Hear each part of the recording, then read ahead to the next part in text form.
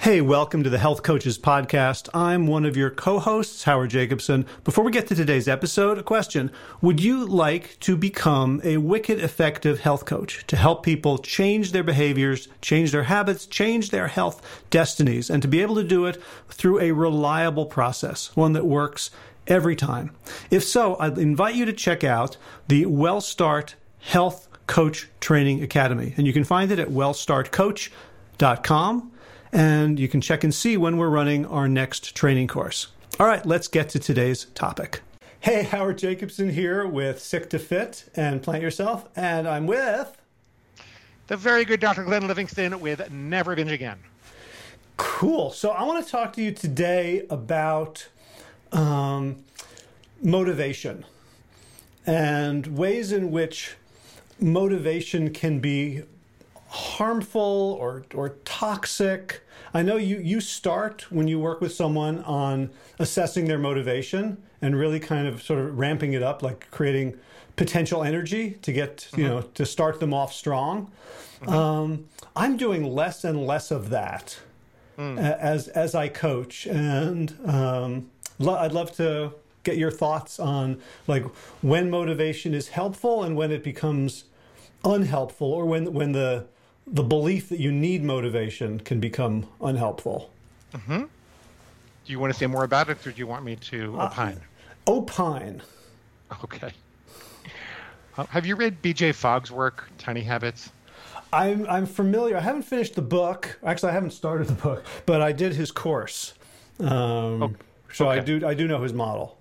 So he's got like an action curve, which has to do with the presence of a prompt, your ability, and your motivation. When you put those three things together, you get a behavior, right? Right. And the problem with motivation is that it's often fleeting. It's temporary. It's helpful, but it's not always there. When you can increase people's ability to perform a helpful behavior or decrease their ability to perform a harmful behavior, you can do that more permanently. And when you can remove the prompt, like sometimes in the beginning of learning to give up a substance, for example, I will tell people not to drive past the bakery that they would normally drive through or take a different route home. I will tell them that when they go out to dinner, they should put Vicks Vapor Rub on their nose so that the stimulus, the prompt for overeating, is not there to stimulate the behavior. I ultimately see behavior as a matter of character, and just deciding to become the kind of person who does this or doesn't do this or doesn't do that, so that it doesn't matter how motivated or unmotivated you are. It doesn't matter how motivated I am to be a good person in society in a particular day. I don't go kick old ladies in the tush outside, regardless of my motivation that day. It's just not the kind of person that I am. And so I think that ultimately we're trying to install these kind of automatic rules inside of us that fire whether we are in the mood or not. And so that's why I say when the pig says we don't care, it'll make you think you're saying I don't care, I'm just gonna binge. I will say, well, I don't care that you don't care, pig, because I do care. But more importantly, I don't have to care. I just have to do the right thing.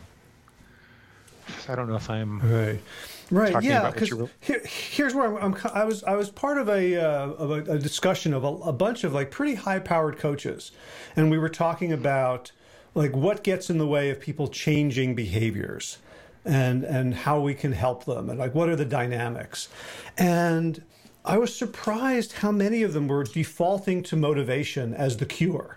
Like you've really got to remind the person of their why. And, they have to switch from saying I want to I must. And it was, and I kept thinking like this misses the point at a certain point. Like you want to... How so?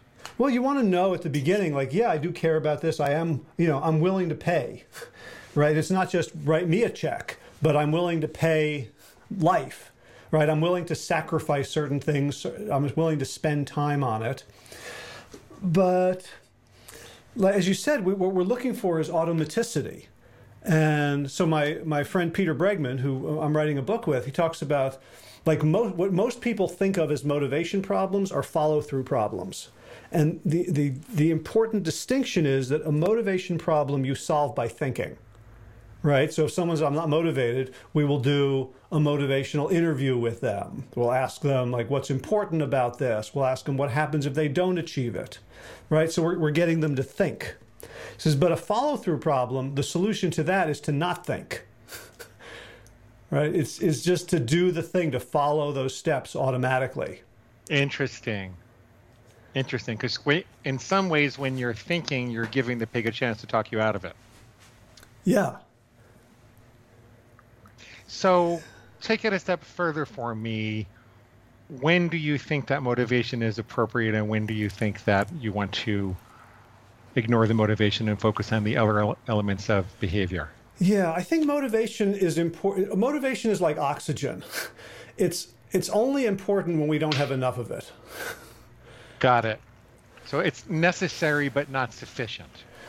Right. And you know, as if like there were schools of thought. You know, I think about this like money too. Like when there's all these studies of money and happiness, and the curve is pretty much like up and to the right until about $72,000, and then it either levels off entirely. There's no correlation beyond that, beyond a certain amount of money between money and happiness, right? Or you know, the correlation is like people who are naturally happy get happier with money, and people who are naturally unhappy get unhappier with money. But you know, on average, there's no correlation past a certain point. And so there's a lot of people out there who think that more money will bring them more happiness.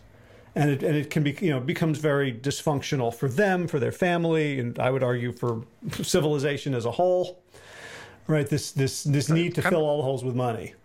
Kind of like going to a restaurant when you're thirsty and saying, "Bring me 2 gallons of water." You're not going to need much more than a glass or two. Right. And so to take motivation as the solution to everything, to me, is like trying to take money as the solution to everything.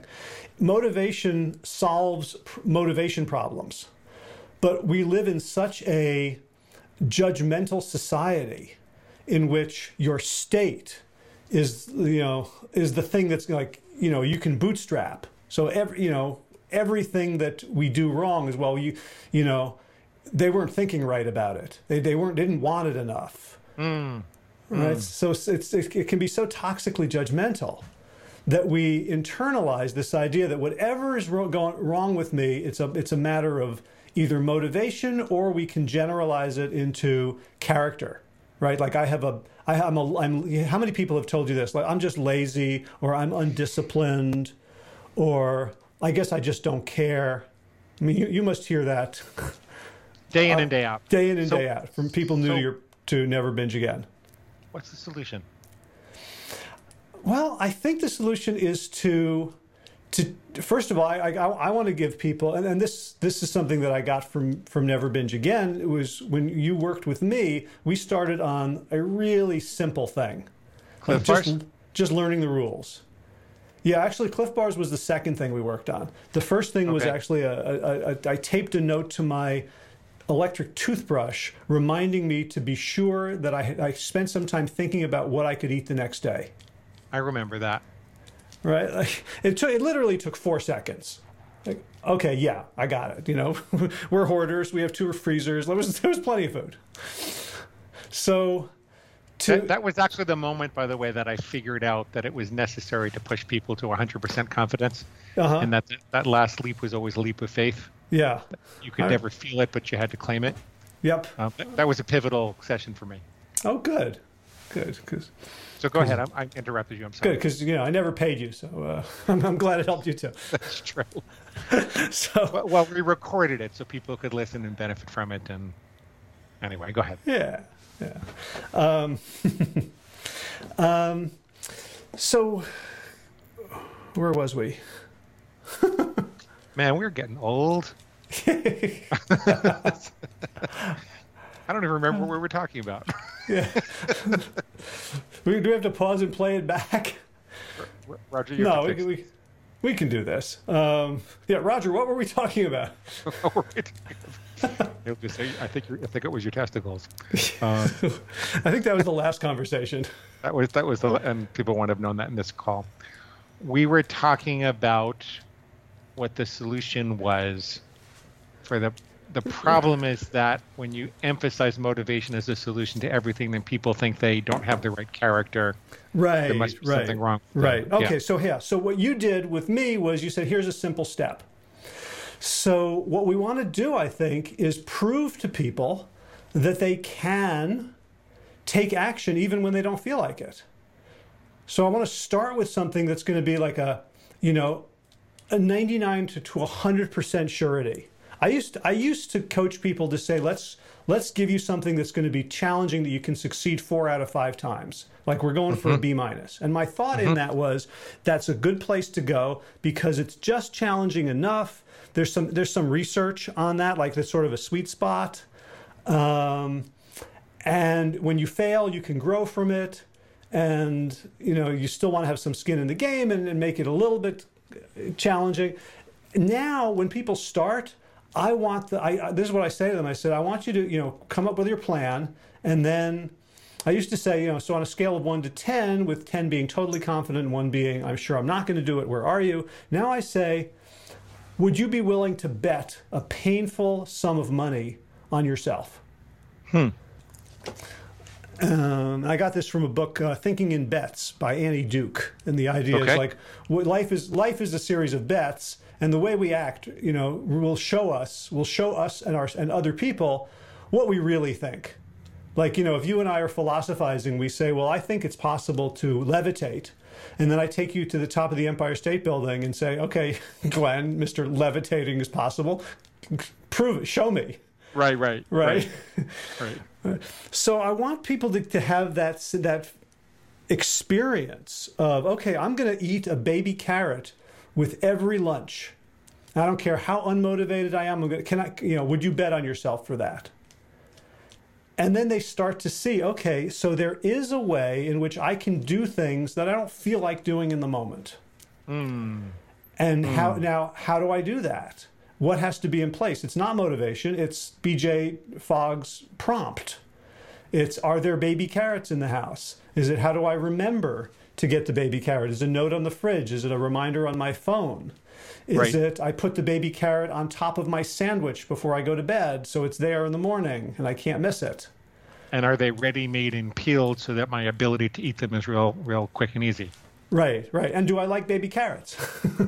Yeah. Or can I tolerate baby carrots? Are they going to make me puke? Right. So I think once people understand that we do things that we would rather not do in the moment, and like most of us who are not trust fund babies have to do this for work. Right. Even you and me who are like living our dream, there's stuff we have to do that we would rather not do. Absolutely. All right. We're not living the royal life, right? And I think people get that around every aspect of their lives except sort of their health behaviors. Like people, it's a revelation when I say, so, what do you do for a living? Such and such. So do you get, and this was before the pandemic. I say, so you go to work in the morning? I said, yep, every weekday. And so, but on mornings where you don't feel like it, you'll just call in sick, right? And they'll go, no. Oh, like I don't have to want to do it to do it. That's a really good intervention. I'm going to borrow that if that's okay. Of course. Yeah, we're taping, so the world can borrow it. The world can borrow it. Yeah, that's great. That's fantastic. Is there any other way that you help people succeed without motivation? Yes. So this gets a little meta, but as you and I know, being the person we want to be is a huge high. Right? Being in integrity and living your values is way better than any drug. Right? And so that's a kind of motivation that you can have, especially when you have no motivation.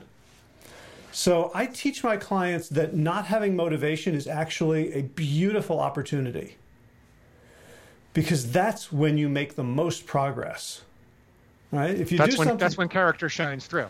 It's when it shines through. It's also when the muscles get developed, right? So we have in our program, we have a concept of the fight through, which I borrowed from a book called Organize Tomorrow Today. And they talk about 3 stages of habit formation. First is honeymoon, where it's a new thing, you're entranced, you've got all this energy, right? You're doing your 6 hours a day of Never Binge Again, and you can do it. And then the third stage is second nature. You don't put any energy into it. It's just who you are. The second stage is, the question is, how do you get from honeymoon to second nature? And you don't get there except through what they call fight through. Because second nature only comes about through challenge, through struggle. And so if you're motivated to do it, you're building the habit, you're building automaticity, but it's not really laying down deep tracks. When you lay down a deep track is when you really don't feel like it, and you do it anyway. So if you only were in front of chocolate cake when you were exceptionally full and satisfied, then you don't really have the opportunity to become someone who doesn't eat chocolate cake. Right. Because you're not going to be tempted.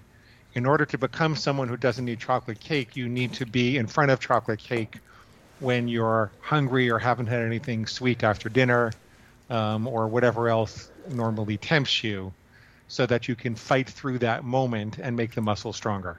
Precisely. Another way that I say that is the only way to kill a craving is to have a craving. Yes. The craving has to be active for you to have an opportunity to develop new neural pathways in the presence of that craving. Right. So there's a concept that I got from behavioral economist Dan Ariely, who was interested in why people did CrossFit. He would watch people do CrossFit, and he's like, these people are miserable. Yeah. And they're complaining to each other, and they're commiserating, and they're bragging about how bad they hurt and how awful the workout was. I did it for 3 years, so right. I know. So it says, like, and he also sees this among like triathletes, and so there's tribes, and he calls it benign masochism. And the idea is that feeling bad feels good if you choose to let it, and especially if you're in a culture, a subculture where that's true. So, like, okay, I'm totally unmotivated right now. I can get really excited about this is an opportunity to do something that's hard. We call it the mother of all fight throughs. It's like I wake up today with zero motivation. All I want to do is give in and listen to the pig. Boy, today is going to be a special day on my journey. Right? Gotcha. So we can actually turn zero motivation into incredible motivation. Just not. This is the opportunity you've been waiting for. Yes. Yeah, because the only way out is through, and yeah. This is when the door opens up. This is when the door opens up to a new life. That it's a hard concept for people to get, because people think that there's something wrong if they're having cravings. People think that that's an indication that they're weak of character, but it's actually the fact that they're having the craving and not acting on the craving is an indication that they're strong in character and have an opportunity to build it. Right. There's, I can't remember where this is from. It might have been an old Woody Allen line, where he wrote a short story way back in the day when you could still like Woody Allen, about like tales of the Hasidic masters. This sort of takeoff, a satire on the genre of like Jewish wisdom tales about Eastern European rabbis, and it was something like the blessed rabbi of Lvov used to confound the evil urge by giving in without a fight. I see. I always remember Woody Allen for saying that he wouldn't want to be a member of any club that would have him for a member. Oh, I thought that was Groucho. Was that Groucho Marx? Thought it was Woody Allen. I don't know. Now we need people to comment. You're better with quotes than I am. You're probably right. I hope you found that helpful. So if you'd like to become a health coach, or maybe you already are a health coach and you'd like some additional training and more skills, or perhaps you're a health professional, doctor, nurse, dietitian, etc., who would like to be able to influence your patients more effectively, again, check it out, wellstartcoach.com. All right, have a great day.